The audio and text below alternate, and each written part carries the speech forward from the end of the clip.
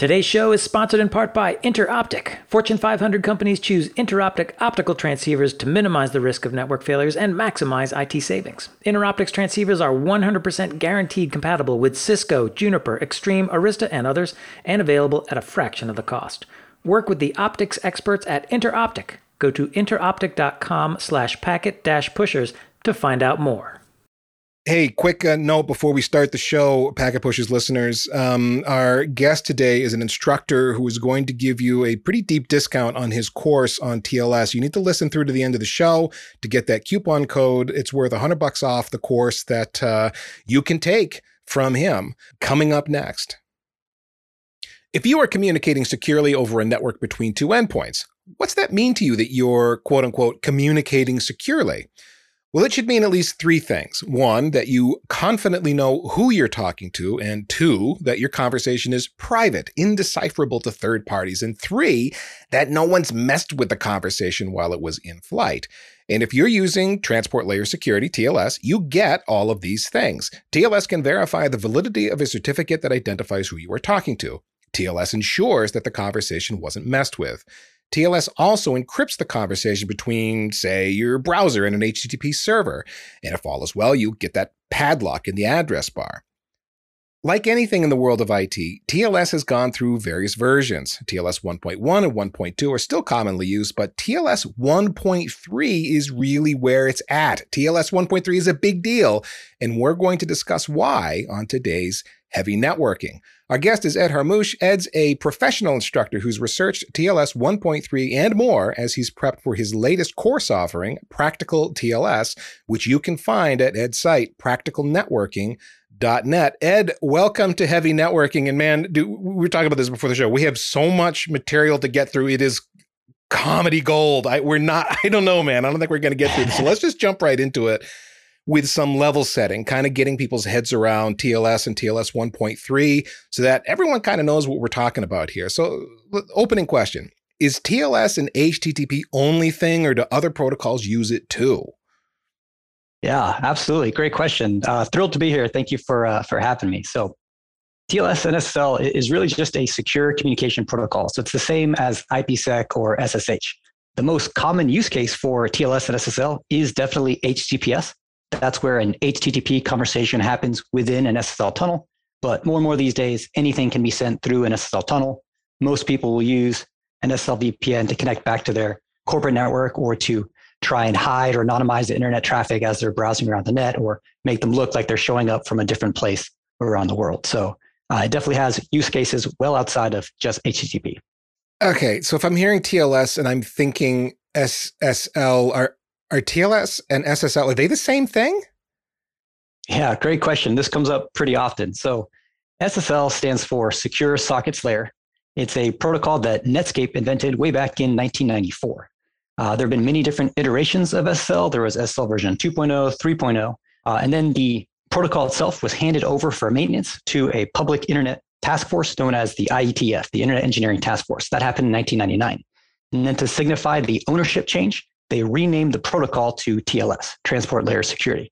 And then from there, of course, there have been many other iterations of TLS 1.0, 1.1, 1.2, and of course now 1.3. So in essence, TLS and SSL are the same thing. You could say they're different versions of the same protocol.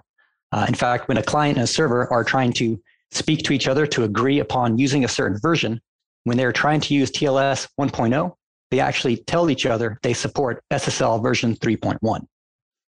Okay, so TLS is effectively, it's SSL evolved. It's just continuing down the road. Right, absolutely. And so I mentioned in the intro, we had TLS 1.1 and 1.2 that are pretty common, and now TLS 1.3 is the thing.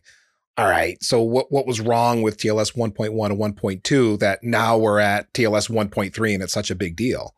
TLS 1.3 really attempts to fix many of the problems with all of the versions of TLS before it.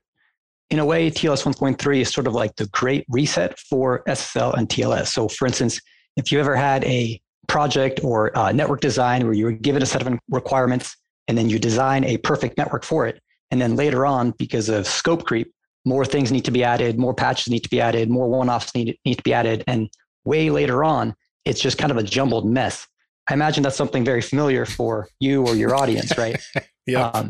Often in these situations, you almost just wish you could restart and just rebuild the network from the ground up, knowing what you know now about what was important, what was not important. Well, that's sort of what TLS 1.3 was for the industry.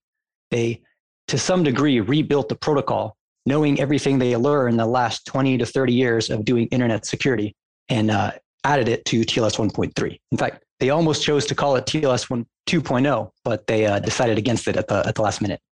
Okay, so you're hitting at something. This seems like it is a major change. You said the Great Reset button. They almost called it TLS 2.0. Right.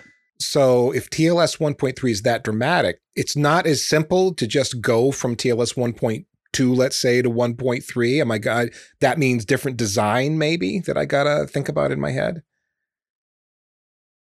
Yes and no. So at the fundamental core, certificates still work the same way. Browsing still works the same way. So nothing's going to have to change from the client side. Mm-hmm. From the server and the admin, and specifically the network engineer side that's supporting this, there are some fundamental differences with TLS 1.3 that are worth knowing about, especially if you're responsible for securing internet traffic or securing traffic as it's coming across your corporate network. All right. Now, I tend to be a late adopter of new technology, and TLS 1.3, in a sense, it sounds like shiny new. Maybe I should just wait for TLS 1.4, or should I actually get serious and start looking into 1.3? Great question. So inevitably, there will end up being a TLS 1.4. So that's going to happen sooner or later as time moves on. But TLS 1.3 was a pretty big change from the TLS ecosystem from before. So it's likely going to end up being the basis for new versions going forward anyways. As an example, SSL version 3.0 was we'll call it the last major revision to the SSL protocol. Mm-hmm. And that came out in 1998. And that ended up being deprecated in 2014. Now, there's no way to tell how long TLS 1.3 will last, but at the very least, you can expect at least 3+ years, I would guess much more, before another version is going to come out. So inevitably, you are going to have to support TLS 1.3. Moreover, at some point, TLS 1.2 is going to be deemed no longer secure. There's no timeline for that as of now, but you're going to be forced to support TLS 1.3 at some point. So you might as well get ahead of it.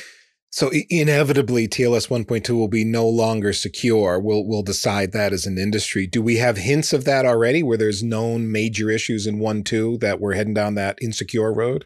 Right. At the moment, there are no major vulnerabilities with TLS 1.2. None that haven't had simple workarounds or fixes or the choice of better, more secure protocols to use. So at the moment, TLS 1.2 is completely greenlit. For the moment. Okay. All right. So then has anybody announced a timeline for phasing out TLS 1.1 and 1.2? Absolutely. So TLS 1.2, no, since that's still greenlit for security. TLS 1.0 and TLS 1.1 have been deprecated as of March 2021. That was actually supposed to happen last year in the summer of 2020, but got delayed due to COVID. Inevitably, TLS 1.2 will at some point be phased out, but at the moment, there is no projected timeline for that. That's interesting. I've gone through some of the, is it the Qualys SSL Labs site where you can check the security level of your web server, because I've been standing up web servers lately. And they're happiest when you have shut off 1.1 and 1.2 and you only 1.3. That seems to get you that A+ score, if I remember right. So I'll have to poke around. I wonder why they're so fussy about that. Maybe they just like it that you're in the future. I think they definitely rate you higher if you also support TLS 1.3. But I don't think they're going to. I think it's like the difference between A+ and A- or A and a B+ or something like that. But definitely at the moment, TLS 1.2, TLS 1.3 are both considered secure. Yeah. And TLS 1.3 is considered the most secure. You're probably right. And it's been a while since I ran those tests. I just remember wanting to get the A+. What do I have to do? Reading through Nginx configurations and how to configure the Cypher suites and all of that to get TLS 1.3 working with the browser for these different sites that I was supporting. And, you got to have the A+, Ed. You do. Oh, absolutely. You want that green check mark, of course. So TLS 1.3, it's not shiny new. It does have some history here. So do we have broad support, like all major web browsers, HTTP servers? Do we have TLS 1.3 support everywhere that we would expect it to be? Yeah, absolutely. So all the major web browsers of today support TLS 1.3. So that's the Edge, Firefox, Chrome, Safari, Opera, all of those, and their mobile counterparts. The latest to support TLS 1.3 was Edge, and that did it in January of 2020. And then the earliest with Firefox and Chrome, they supported it back in October 2018. So it's been a couple years, at least for that. On the server side, as of June 2021, 46% of web servers support TLS 1.3. That's up from about 30% a year prior in June 2020. So support is definitely growing as time goes on. Yeah, again, Nginx, no problem. Lots of documentation on how to deal with it. It was all very straightforward. I haven't tried Apache, but I'm assuming Apache being Apache, it's been there for a while, I would guess. No, absolutely. So support will probably grow steadily until it hits some plateau that has to do with how TLS modifies the ability to inspect traffic coming across your network. I imagine it'll grow steadily until enough of the corporate hesitation to implement TLS 1.3 prevails. And then once new solutions to that have been found, it'll start growing again after that. It's my fault you're saying, because I'm a late adopter. The type, that's my personality. There you go. Fine. There you go. Fine. So speaking of that, in corporate infrastructures, I heard somewhere along the way, something I was reading, I heard that TLS 1.3 can break proxy servers, which very common thing because you want to crack open a stream and do inspection because you're being responsible about the data streams flowing through your network and stuff. Am I right on that TLS 1.3 can break proxy servers? And if that is the case, what is going on with that? Absolutely. So not proxy servers per se, but any sort of inline or passive decryption of TLS, that's sort of going away in TLS 1.3. That has to do with a cryptographic property, a very desirable cryptographic property known as forward secrecy. And before we can really describe forward secrecy, there's a few other things we have to describe regarding the changes of TLS 1.3 first. Okay, so let's leave that then. You want to get to that a little bit later on because we got a bunch of stuff to get through. So it used to be with a proxy server, I could throw the right certificate on there and I could decrypt and re-encrypt on the way out. Well, it would depend on the platform, I guess, how I was doing that. But yeah, I guess the point is It's not that simple anymore because of forward secrecy. Yeah, the main difference will be if your proxy is terminating the connection, totally cool. You can still terminate the connection and decrypt the traffic in between, right? But if you're doing it inline or passively, that's where you're going to have a problem. Okay, gotcha. Okay, so if it's a true encrypt, terminate, inspect, re-encrypt, new session out the other side, a full proxy, a true full proxy, as opposed to the off. It's got to be a full proxy, absolutely. All right, man, I think we get the basics here of TLS 1.3. We kind of know what we're talking about. We know some of the implications of this and why we care about it. So let's get nerdy, man, because you did all this work for this class, this course that you're offering, this practical TLS course. So I get to pick your brain, and this is the fun part of my job. It changed paradigms, I think would be the right way to put it, going from TLS 1.2 to the big reset with TLS 1.3. And how would we put it? We are favoring security and privacy and such over backwards compatibility. So get into that. Get into some of the major changes here for security. And I guess I'm looking at your notes here. You say simplicity as well. I got to say, this doesn't sound simple so far because you're going to have to sell me on that, Ed. Yeah, absolutely. All right. So let's get into it. So TLS 1.3 changes the paradigm, as you just mentioned, to favor security and simplicity over backwards compatibility. So let me speak to the security aspect of that first. So when TLS 1.2 came out, this was back in 2008, I believe, there were certain protocols that are already sort of suspect about their consistent security going forward, things like RC4, things like triple DES. But for the cause of backwards compatibility, TLS 1.2 decided they would still support triple DES and RC4. Now, TLS 1.3, as a design choice, decides to take a more restrictive stance on the protocols it supports. For instance, TLS 1.3 does not even give you the option to do RC4. Neither does it give you the option to do DES or triple DES or any CBC ciphers. Ciphers that have been cracked or have known ways to attack them and and defeat them. Exactly. Okay. Exactly. So TLS 1.3 is like, there's no sense in securing or trying to continue to support all these old protocols, which inevitably will become completely insecure. Let's just take them out entirely. And it's interesting when we talk about backwards compatibility because it's not as simple as things like, you just need to upgrade your web browser. Well, no, there's so many things in the world that are HTTP clients, things like credit card swipe devices, terminals Right. that would be at a store. They're probably running HTTP and have some kind of embedded something in there. And it could be, Absolutely. if you're not careful, you break those things. I speak from experience where, where we broke something because we were changing what ciphers were allowed. I can't swipe a card anymore. What's happening? My point being, when you take backwards compatibility away, it is a big decision because it's not as simple as upgrade your browser and everything's going to be fine. There's all these embedded systems that you might be breaking inadvertently. So, but okay, Yeah, absolutely. we with TLS 1.3, the gauntlet's been thrown down. We're going to be secure. Absolutely, absolutely, and even more so to your point. I mean, we're in the Internet of Things days right now. Almost anything is going to connect to the internet. Most of us have like smart speakers or smart toasters or smart refrigerators and smart lights and stuff you can control remotely. Well, hopefully that control traffic is happening over a TLS connection, is happening in a secure way. And those aren't devices that are necessarily easy to upgrade. It isn't just like a browser where you can, update browser, update Chrome, and everything's up to date. I like the way you said, hopefully they're talking over an HTTPS connection, because I was just going through, I have a smart refrigerator. We know they're all not. I have a smart lighting. Anyway, yeah, I hope so too. It's been one of my side projects. I'm going to get Wireshark on and find out just what they're speaking, and then wish I hadn't done that. Anyway, okay, so security, then simplicity, cool. You said too. Absolutely. So part of the TLS handshake involves the client and the server agreeing upon what's called a cipher suit. So a cipher suit essentially decides what protocols are going to be actually used to secure the data.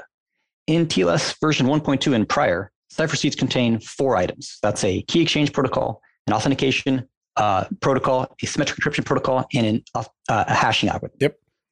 In TLS 1.2 and prior, a specific cipher suit was designed to essentially handle every combination of protocols for each of those 4 categories. So in TLS 1.2, there's something like over 300 cipher suits that exist. And of those, 270 or more are considered not secure by today's standards. So TLS 1.3 sort of changes that entirely to just like, listen, let's just keep it simple. There's only going to be 5 cipher suits that exist in TLS 1.3, and all of them are considered secure for the foreseeable future. That reminds me of WireGuard. It's similarly simple in choices. They're not a bazillion different cipher suites you can choose from with WireGuard either. So for TLS 1.3, 5 cipher suites, all secure. And I assume just as soon as one of them's not, they'll be all over that and making changes. Absolutely. Yeah. I mean, having less cipher suites means there's less for you to do as an admin to figure out what is secure or not. A lot of setting up a web server now is like picking through the configuration, figure out what ciphers should you disable, which ones should you enable, et cetera, et cetera. Well, if there's only 5, that significantly simplifies your task and your ability to deploy a secure web server. So does the TLS 1.3 cipher suite, one of those 5, does it look more or less the same? I just don't have as long of a list anymore, but I've still got those 4 things, key exchange, et cetera? Or does it look different? Yeah, I'm so glad you asked. The cipher suite structure also changes. So in TLS 1.2 and prior, we said that the cipher suite defines 4 things: key exchange, authentication, symmetric encryption, and hashing algorithm. Mm-hmm. Well, in TLS 1.3, it's simplified to only define 2 things: symmetric encryption and a hashing algorithm. That's the 5 combinations that exist is of different symmetric encryption protocols and hashing algorithms. But that doesn't mean we don't do key exchange and auth. We still need to do those things. Correct. It's just separating the choice out for key exchange and authentication to make them independent of the choice you make for symmetric encryption and hashing algorithm. The choices are what's called orthogonal, which is a new word I had to learn when I was doing all this research. Essentially, it means that the choices are completely independent of the other. So why make them all part of one suite? Because you can make these independent choices. Exactly. There's not a dependency there, so we don't need to define all 4. Okay. Exactly. You end up making a bunch of redundant cipher suites that just have, a different hashing algorithm, but the same first 3 options or whatever the case. So the goal is to essentially simplify the choices into the 3 fundamental parts of online security. That's how do we prove to each other who we are who we say we are? How do we establish symmetric keys? And then what algorithms are we going to use to actually protect data?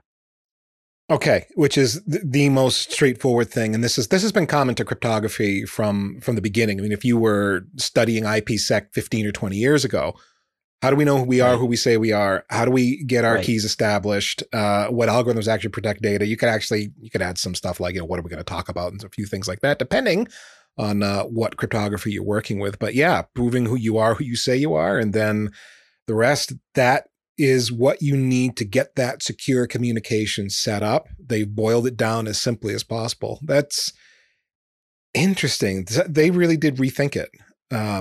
Yeah. They were able to, the idea of a single cipher suite to pick everything seems simple in the very beginning, but then it turned into this, huge list of 300 plus cipher suites, all, most of which are insecure. So this breaks up the choice a little bit to further simplify the end goal, if you will. Now, what you didn't mention that you mentioned earlier is forward secrecy, which in IPsec, again, not a new thing. Like PFS, perfect forward secrecy, has been around as an optional thing you could flip on for IPsec. And one of those fun things when you're doing VPN tunnels between different vendors, we do PFS by default. We don't. Why won't the tunnel come up? Because it's not. Right, absolutely. Stuff like that. But so how does forward secrecy factor into my cipher suites? A second ago, I told you that you make the choice you use for key exchange independent from all the other algorithms you're going to use.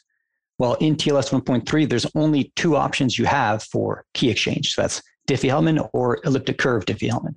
And both of those include forward secrecy. So let's talk about what forward secrecy is, and then we could talk about how forward secrecy messes up with SSL decryption. So as I explain this, I want you to keep in mind any ability that a security device has to inspect SSL traffic is also an ability that a man-in-the-middle has to decrypt SSL traffic. So in order to share protected data, you need a mutual secret key, which brings us to what the crypto community calls the key exchange problem. How do you establish that secret key across the internet? And there are two solutions to that problem, the RSA algorithm or the Diffie-Hellman algorithm.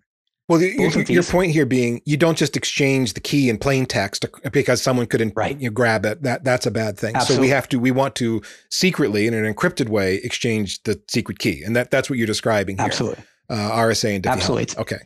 It's almost like a chicken or the egg problem because you want to exchange the key encrypted, but you can't encrypt the key until you have the key. So RSA and Diffie-Hellman are essentially two clever ways of establishing secret keys that don't also divulge them to the entire world. Okay, so let's talk through both of those. So we'll start with RSA because this is the simplest one to understand. With RSA, the server has a public and private key. The client generates a random secret and encrypts it with the server's public key. Now, the only key in the world that can extract the original random secret is whoever has that private key, which should only be that server. So the server takes that value, extracts it, and now both parties have an identical secret that nobody else in the world has. That secret ends up becoming the seed value from which additional session keys are generated, which will actually secure the data. The important thing to understand is that the only thing that protected that seed value while it was on the wire is that private key file, meaning anybody with a private key file can extract that seed value. Typically, what SSL decryption devices like IDSs or WAFs would require you to do is they'll have you upload your server's private key to the security device. Yep. And now your security device is able to man in the middle, essentially, the traffic as it's going between the client server, extract that seed value, recalculate the same session keys, and now see all the data that was encrypted between the client and server. Okay. So doing a key exchange using RSA does not provide forward secrecy because what was encrypted once might not remain encrypted going forward. This is actually something that people were suspicious of the NSA for a while. They're like, you're just capturing a bunch of encrypted data. And if you ever get the private key in the future, you can go and decrypt all the data you'd captured in the past. Now, we didn't say what forward secrecy is at the top of this, but my memory is, in a nutshell, it is a rolling key so that data that is captured in this scenario you just described and could be man in the middle is only valuable for a very short amount of time because then the key is going to change as you move along. Is that roughly correct? It's been a while since I studied this, Ed. I got to be honest. Yeah, more or less. So the way I'll define forward secrecy is essentially once something's encrypted, it remains encrypted. There's no way to recreate the session keys later on in the future. So with RSA, we don't have that because if you have the private key, you can apply that to traffic captured in the past to decrypt all of that traffic. But with Diffie-Hellman? Absolutely. You will have that with Diffie-Hellman. So let me speak to you how that works. So with Diffie-Hellman, both parties are going to generate a private value at random, and that value is never going to be shared. They're then going to combine that with other values known to everybody and use their private values in combination with the common values to create public values, which will also be shared on the wire. Then both parties will combine the shared public key with that private value that they never shared. And because of the magic of Diffie-Hellman, the result ends up being an identical shared secret that's only knowable by anybody who had the initial private starting values. By magic of Diffie-Hellman, you mean math? Yes, by essentially math, right. And this is why you want CPUs that have cryptography, hardware acceleration and such. Yeah, because there's a lot of math going on to make this happen. Okay, got it. Absolutely, cool. So the heart of it is you can never actually get to the shared secret unless you have one of those private values. And if you're doing Diffie-Hellman the right way, which is called ephemeral Diffie-Hellman, then as soon as you have that mutual shared secret, you delete those starting values from memory. You never save them, you never record them, you never log them everywhere. And if they're gone, they can never be compromised in the future, which means no one can recreate the shared secret to derive the session keys to decrypt that data that was protected by those keys in the future. So essentially what was encrypted once remains always encrypted, unless someone brute forces your key, but that's all keys are vulnerable to brute force. Yeah, and maybe quantum cryptography blows a big hole in that. We'll see. We'll see what the future holds in that field. But, okay. Absolutely, that's a whole new rabbit trail to dive into. Okay, so if I'm using not RSA but Diffie-Hellman and doing the key exchange that way, I have an option of forward secrecy, or forward secrecy is inherent in the way Diffie-Hellman is doing the key exchange. Absolutely. So it's inherent to simply using Diffie-Hellman as a key exchange. Okay. Now, the thing that's different is TLS 1.2 does give you the option to use RSA or Diffie-Hellman as a key exchange.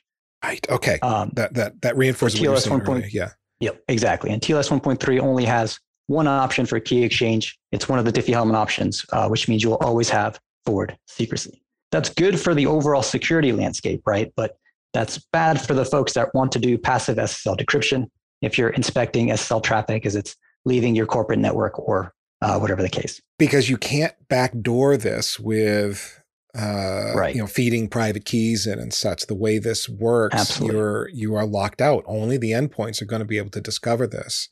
So it goes back to what we were talking about earlier with proxy. Private key is not enough. No, the point I was going to make is if I am used to wanting to inspect that traffic, I really have to have a full proxy. The device has got to be in the middle of the conversation, not just observing off to the side, like you might do with an IPS or something where you're just giving it a feed or running some data stream through a visibility fabric so some device can inspect it. It's not useful anymore. Now you've got to actually decrypt the traffic at the proxy, now do your inspection, then re-encrypt the stream on its way. It's got to be in the middle, which sucks for people who really want to do that inspection, but is great for security. Yeah, for sure. Absolutely. We interrupt this podcast for a brief word from Packet Pusher sponsor Interoptic. Interoptic has been the trusted optical transceiver supplier for many federal, state, and local government networks and Fortune 500 companies. They provide friendly, US-based, OEM-agnostic networking expertise to help you choose the best optics and fiber to future-proof your networks at the lowest cost. Why continue to pay OEM prices for optics? Talk to the experts who will deliver brand-equivalent transceivers at a fraction of the cost. Interoptic can help you and your team create a more nimble physical layer. Their optical transceivers are guaranteed 100% compatible with Cisco, Juniper, Extreme, Arista, and other switches. Interoptic physically tests every single transceiver before it's shipped, and their transceivers are built to the exact same quality standards as the OEMs and typically come from the same manufacturing lines. That means you can purchase the same, if not better performing, optical transceivers tested and designed by engineers who truly understand the specifications critical to your network at a fraction of OEM costs. It's time to take control of your optics purchases with Interoptic. Find out how at interoptic.com/packet-pushers. That's interoptic.com/packet-pushers. And now, back to the conversation. All right, Ed, so I think I get the basics of like a forward proxy architecture. Walk me through it, practically speaking, how I'd actually do this. What does it look like when I put a full proxy in? Because it occurs to me I'm doing forward proxies, but I've also worked with a lot of reverse proxies as well. I don't know if that changes anything or not. Anyway, give me your take on this. Yeah, absolutely. So As we just discussed, right, because of forward secrecy, the only way to acquire the session keys to decrypt the traffic is if you do so at the exact time of the connection itself. So it's not something you can do after the fact just by getting the private key. So your options there are to do some sort of full proxy, and of that you have two options: reverse proxies and forward proxies. So reverse proxy would be something like a load balancer, some sort of WAF or IDS or network monitoring system that's sitting in front of the web server, and that's fully terminating the TLS session. Mm-hmm. This means that the SSL session is between the client and the network monitoring system, or the IDS, we'll say. No longer is it between the client and the server. Now, the NMS will then re-encrypt the traffic typically when sending it to the server. That way you're doing full end-to-end encryption. But in between, on the proxy, the traffic is unencrypted, and you can then inspect it or run it through whatever your web application firewall needs to do. On the other side, so a forward proxy would be something like monitoring all the outbound SSL connections happening on your corporate network. The only way to full proxy that would be to use something like essentially a web proxy. This makes it so that all outbound web or HTTPS connections go to a web proxy that you control. That web proxy then on the fly generates a certificate for all the websites that are being visited, and essentially terminates the session between your clients on your network to your web server, and then redoes an SSL session out to the actual internet. Now, that's going to require your clients to install your corporate CA in their trusted root store. Mm-hmm. This will avoid any SSL errors or whatever the case.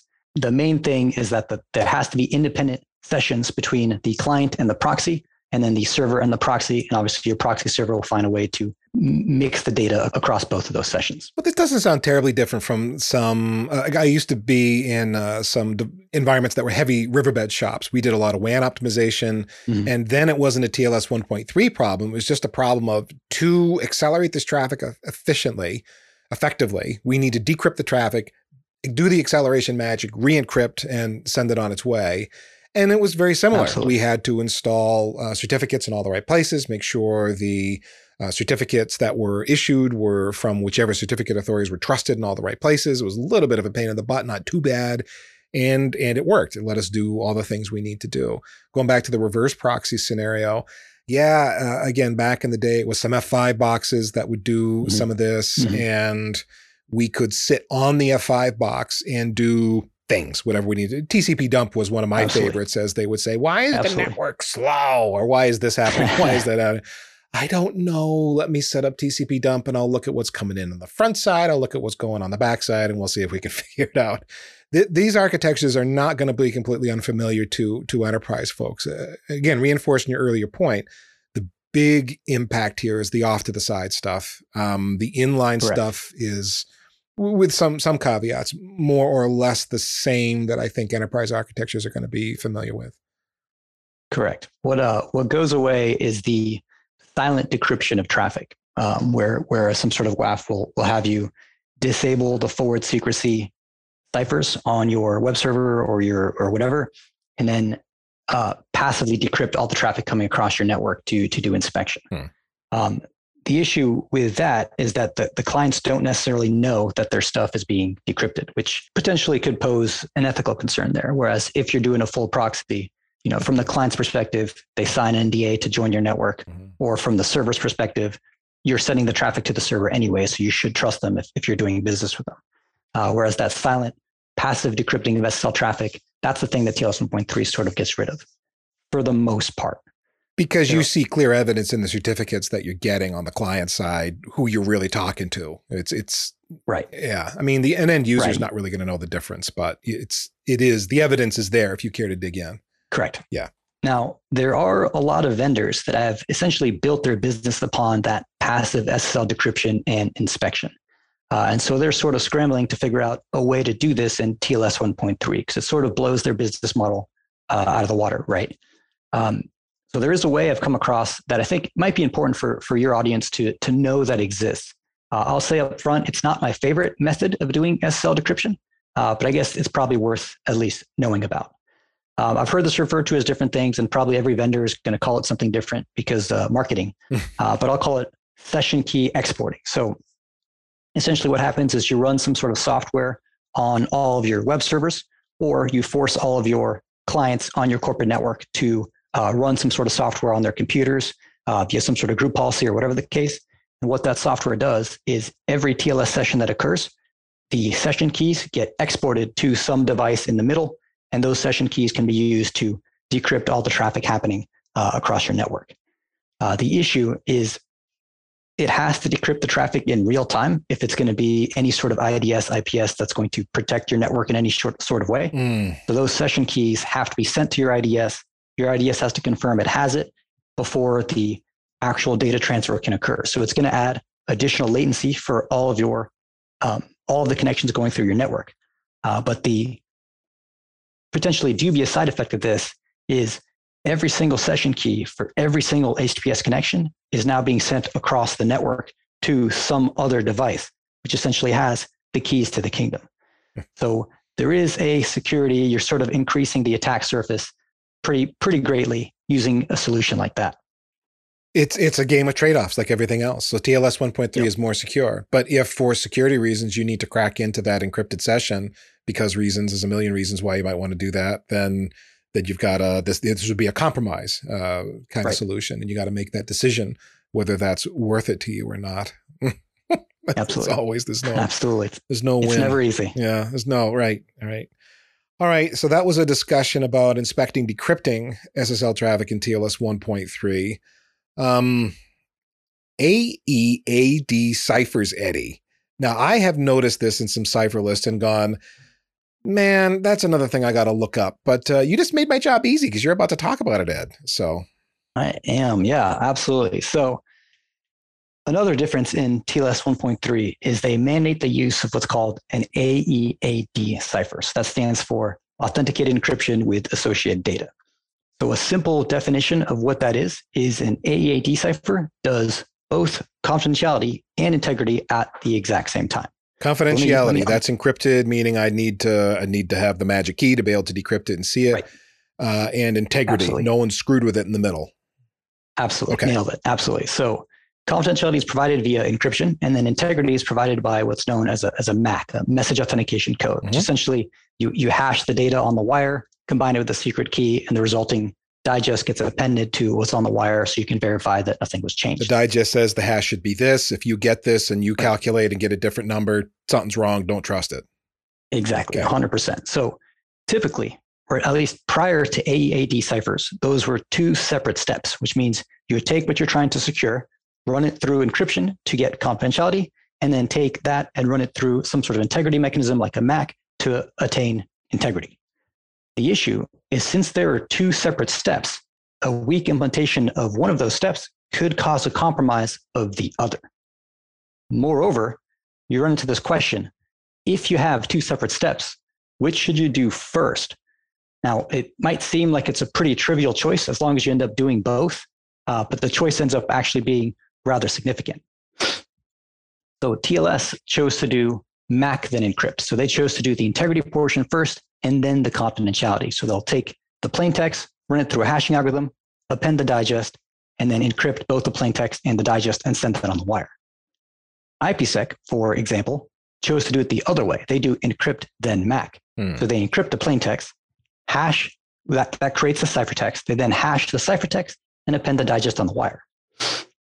Then, as both of those protocols were essentially tested through the test of time, it turns out that the encrypt then MAC option ended up being more secure. TLS's choice of doing MAC then encrypt led to many different vulnerabilities like the Beast vulnerability or the Lucky 13 vulnerability and a slew of other attacks.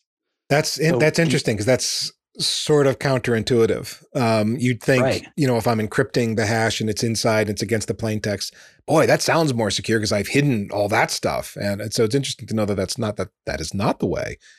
Cool. Right. Okay. Absolutely. The heart of why is if you're doing encrypt then MAC, you have to do whichever order you choose to undo it, you do it in the opposite order. So TLS doing MAC then encrypt means they have to first decrypt before they can determine that something changed in the data when it was on the wire. So that's kind of the heart of why vulnerabilities were found with TLS and SSL that didn't exist with IPsec. Okay. So the order that you do these are very important. And TLS 1.3 sort of fixes this, but not just by fixing the order. TLS 1.3 actually goes a step further by mandating the use of these AEAD ciphers. AEAD ciphers do both integrity and confidentiality in a single operation. So you don't have to decide what you do first. It's just both done at the same time in the proper way in a secure, cryptographically approved manner. That's the heart of AEAD. And that's sort of ties back into the simplicity paradigm shift of TLS 1.3. Is like, let's just take away this choice as an option and let's just force AEAD ciphers so that it's automatically done in the correct order in a secure way. Okay, so that's another under the hood change here. Now, what's interesting is, again, you're explaining what's happening with TLS 1.3. It's not an option box I have to check. It's just there because, as you put it, they took the choice away. Right. Now, it is an option in TLS 1.2. So TLS 1.2 actually introduced AEAD ciphers. So if you use a cipher of AES GCM or CHA-CHA20, those are both AEAD ciphers. So they both have the benefit of definitely not doing things in the wrong order, we'll say. But TLS 1.3, all cipher suites are AEAD ciphers. So no matter what, you're doing things correctly in that sense. There's another big TLS change, Ed, which is the handshake. The way we stand up this session between two endpoints has changed as well. It's more efficient now. Yeah, absolutely. So to establish a secure session, right, a client server perform this handshake. In the handshake, they're proving who they are to each other. They're establishing secret keys. They're agreeing on protocols to secure data. In TLS 1.2 and prior, the handshake required 2 full round trips. So the first round trip was essentially them agreeing upon a specific cipher. And then the second round trip was essentially them doing a key exchange to establish symmetric keys. The difference is that the TLS 1.2 and prior handshake starts from position of zero knowledge of the other side. So it has to figure out all this stuff before it can actually start establishing keys. Well, TLS 1.3, since the choices have all been simplified, can essentially assume certain things about the other side and will essentially guess at the protocols that the other side will support, and therefore can go straight into the establishing keys section. So the full TLS 1.3 handshake only requires 1 round trip. As in, if I'm at 1.2, hey, I need to talk to you, but I don't know what language we're going to use to talk. You could kind of use that as a metaphor. Here's some things. What do you think? Well, I'd like this. Okay, great. And now we can move on to establishing keys. But you had that 1 round trip, me talking to you, and then me responding. And now we can move on from there. But with TLS 1.3, I can make safe assumptions because all my cipher suites and so on has been narrowed down so much. We don't have to. Exactly. We no longer have to agree upon 1 cipher suite from a list of 300. We now have to agree upon 1 from a list of 5. I can essentially start all 5 handshakes and you can just pick the one you want to continue. And therefore we can do everything in 1 round trip. Okay. Well, is it 1 round trip or is it 5, 4 of which never complete? It's actually 1 round trip. So there's going to be a predominant, most commonly supported cipher. And that cipher is going to include a specific type of key exchange. And so in the first message, the client can already include the information for its part of the key exchange to account for those ciphers. And then what will start to happen is so for instance, in web browsers are going to start to learn. So if they try and make a connection with a particular website and the website prefers a different standard, they'll just memorize that, hey, for this website, I need to start with this particular handshake.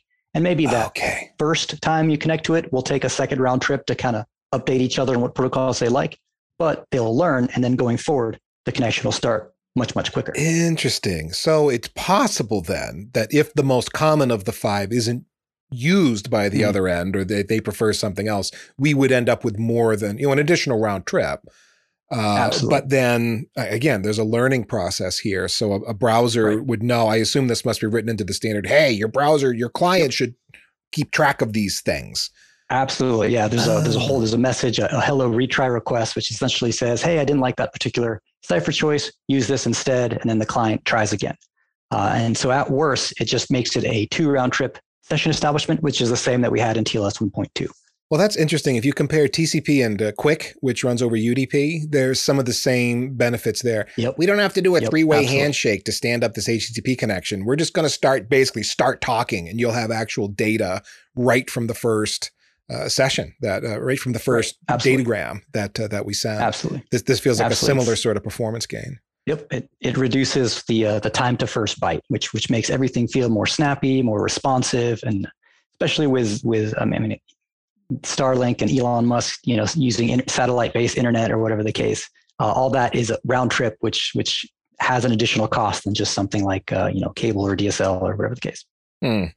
Time to first byte. That sounds like a term I should have known. I don't think I'm sure I've heard that somewhere, but yeah, okay. You made it sound fancy now. Time to first byte. You've reduced the time to first byte. I love it. Love it. There you go. Okay. So we got a shorter handshake that makes TLS 1.3 more efficient on the setup. I mean, we're talking a bigger gain depending on the latency between the endpoints. It's still, you're going to notice it less in your LAN and more going across to a distant internet or around the world, for sure. So, but there's a win there. Okay. And we got another one here in your notes, Ed. 0 round trip session resumption. I got to be honest with you, man. I don't know. I got nothing on this one. Absolutely. So let's talk about it. So TLS 1.3 reduces the regular handshake from 2 round trips to 1 round trip. But what would be better than 1 round trip? 0 round trips. So what TLS 1.3 also introduces is the option to resume an old session and start sending the first byte of data in the same packet, essentially allowing you to send data in the first reconnection you're doing to a server. So define an old session. I mean, is this like I've been talking to a browser, I haven't loaded a page in the last minute and a half, and now I load another page, that kind of thing? Or like 3 days later, I hit that site and it resumes? Either. So both of those absolutely work. So SSL and TLS allow what's called session resumption. This allows you to resume an old session without having to go through the hard work of asymmetric math or re-exchanging certificates and all that fun stuff.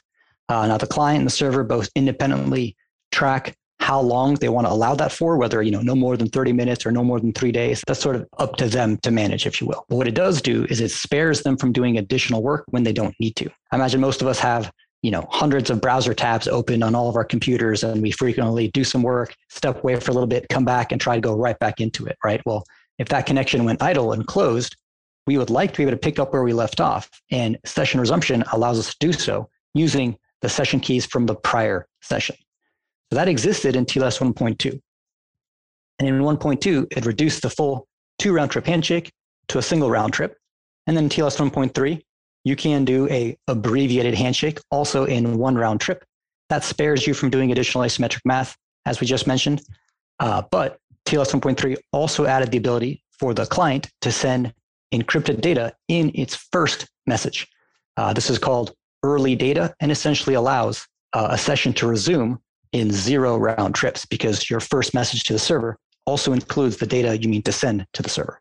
So this is certainly an efficiency for both client and server, but I think that with the biggest win, is it fair to say, is going to be on the server side, that if the client supports session resumption, I mean, it's tracking thousands of sessions potentially, depending on how busy that server is. It's got, I don't know, it's incremental, right? Because we still got to do math on, the actual encryption of the payload, which is where the bulk of our data is going back and forth.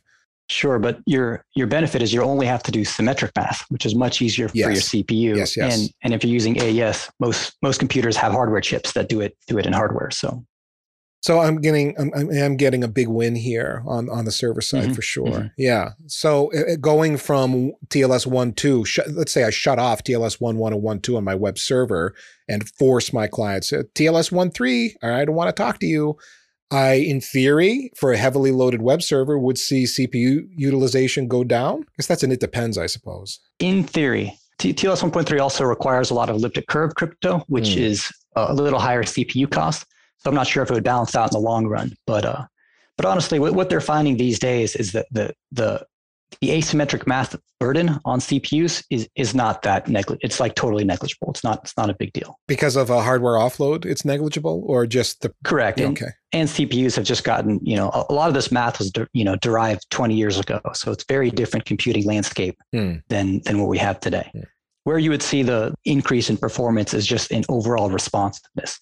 Everything would take just that one less round trip to show up or react or click the button or do the transaction or whatever it is that you're trying to do. If you consider web traffic, right, no matter what, you have TCP round trip, you've got a DNS round trip, you've got the HTTP conversation itself, which is going to be a round trip. So if you can do that all within SSL and have SSL not cost that many more round trips, overall you end up with about what is that, a 25% reduction in the amount of round trips you have to do before that time to first byte. And if you're listening to Ed and I talk about this, that he just broke out all the different steps that are gone through so you can stand up and actually get to payload, get to data exchange, you need to look at there's a bunch of solutions out there that'll actually graph out the entirety of a transaction from DNS all the way through to get a page to load. You'll be stunned if you've never done this before at all the different components and the amount of overhead that shows up. So often it's DNS, for example, took so long to resolve that host name in the address bar into an IP address that's why the website feels slow, because it just took DNS a while to come back to. That's worth digging into if you've never done that before. Ed, one more question on this zero round trip session resumption. I had asked, well, what's the limit on this? Is it like, a few seconds or, come back in 3 days? You're like, yeah, both of those will work. Well, is there any limit on it? I mean, how long can it be in between visits before zero round trip session resumption is more or less an expired function and I gotta start from scratch? So it's difficult to answer because every vendor is free to implement their own limits in that, right? And so part of what the vendor or the admin has to decide is how long do I want to keep the old session keys in memory, right? Because the longer they're in memory, potentially an attack vector shows up for that. And also if you're a web server that's handling, millions of connections over the course of an hour, you want to keep track of millions of those session keys, for some sort of duration. So there isn't a formal standard for this is the recommendation. I've seen 24 hours pop up a lot, but I wouldn't go so far as to say that this is the recommended or most common limit for how long a session will resume. Well, you just brought something important to light that I hadn't thought about it quite this way, but the issue is the keys are sitting in memory. And that's where the life is. They're not stored in some secure vault on disk that your web browser wrote to, let's say. They're sitting up in memory. Going to be a bigger burden on the server side, but even if they do get saved to some secure vault storage, whatever the case, that's now, you gain in the ability to store more keys, but you lose in the ability that now you have a different attack vector of where your keys are saved. So again, like you said, everything's a compromise. And if the issue is latency, as soon as you got to do a read from disk, you've added a little more latency too. There you go. So, why Absolutely. would you do that? Okay. Absolutely. Since we're talking about it, there's a neat way that they can essentially store the session key with the client called session tickets. It's not something I meant to discuss, but what the server can do is take the session keys, encrypt it with a key that's only known to the server, and send the result of that to the client. And essentially, as long as the client wants to hang on to that, the server can re-extract the right keys from that without having to keep track of the session key themselves. They call it a stateless session resumption using session tickets. Boy, that's going to have to be a study in the app to see if there's an efficiency gain to be had there. I bet that's case by case, whether or not you'd want to do that. That's interesting. The efficiency there is you can do session resumption across geographically dispersed servers. So you're probably not going to gain much if you only have a single server and a single web client. But if you have 1,000 web servers all over the world, you can resume a session with any one of them, since you're storing the session information with the client. There is an aspect to this where this feels like it's too good to be true. And you actually highlighted some of it. I got a bunch of keys sitting around in memory. The longer I have them sitting around in memory, if I had just the right piece of malware that could get at that chunk of memory and knew it was what it was looking for, that's bad maybe. Any other vulnerabilities or concerns for the zero round trip session resumption? It now comes back. Well, so I'll break that answer up into two parts. So concerns with the session ticket system that I was just discussing, you sort of defeat forward secrecy, because now if you compromise that one key that the server maintains, you can decrypt everybody's session keys. So that's a problem. But with the zero round trip resumption that TLS 1.3 introduces, the problem with sending data in the first message back to the server is that early data is what's susceptible to what's called a replay attack, meaning you could potentially repeat a transaction inadvertently if someone simply captures that data and simply resends it to the server. Now, normally SSL and TLS provide what's called anti-replay protection by embedding a sequence number in the integrity mechanism, so in the hashing and the MAC mechanism. And in an established session, replay packets will always be dropped because the server knows that, hey, I've already seen this particular sequence number. I'm going to ignore this repeated sequence number.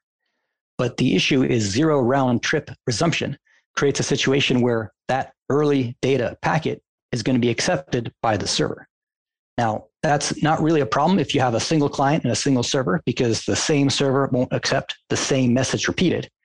But if you have geographically dispersed web servers all over the world, each of those servers, or I should say, zero round trip resumption, allows a client to send early data to each of those servers, potentially having each of those servers accept the data and repeat whatever transaction was in that payload. This is, again, geographically dispersed servers, as in I'm anycasting an address, or I've got DNS round robin as something as simple as that. So depending on where I'm going, I could be vulnerable to this.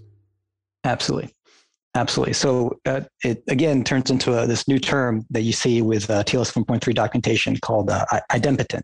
Essentially, it's the idea that repeated requests should be harmless. So that doesn't mean don't use zero round trip resumption. That means your zero round trip resumption should be an idempotent request, something like an HTTP GET. Because if you get repeated requests for a particular website, that doesn't hurt anything, right? But if you're trying to do an HTTP post, for instance, that could be repeated e-commerce purchases, that could be repeated bank transfers, things that could cause harm if repeated maliciously. So if your request is not idempotent, meaning it isn't harmless if repeated, if it's not idempotent, you want to do the full handshake or the full resumption without doing the zero round trip resumption. At that point, for security's sake, the additional round trip is worth the cost.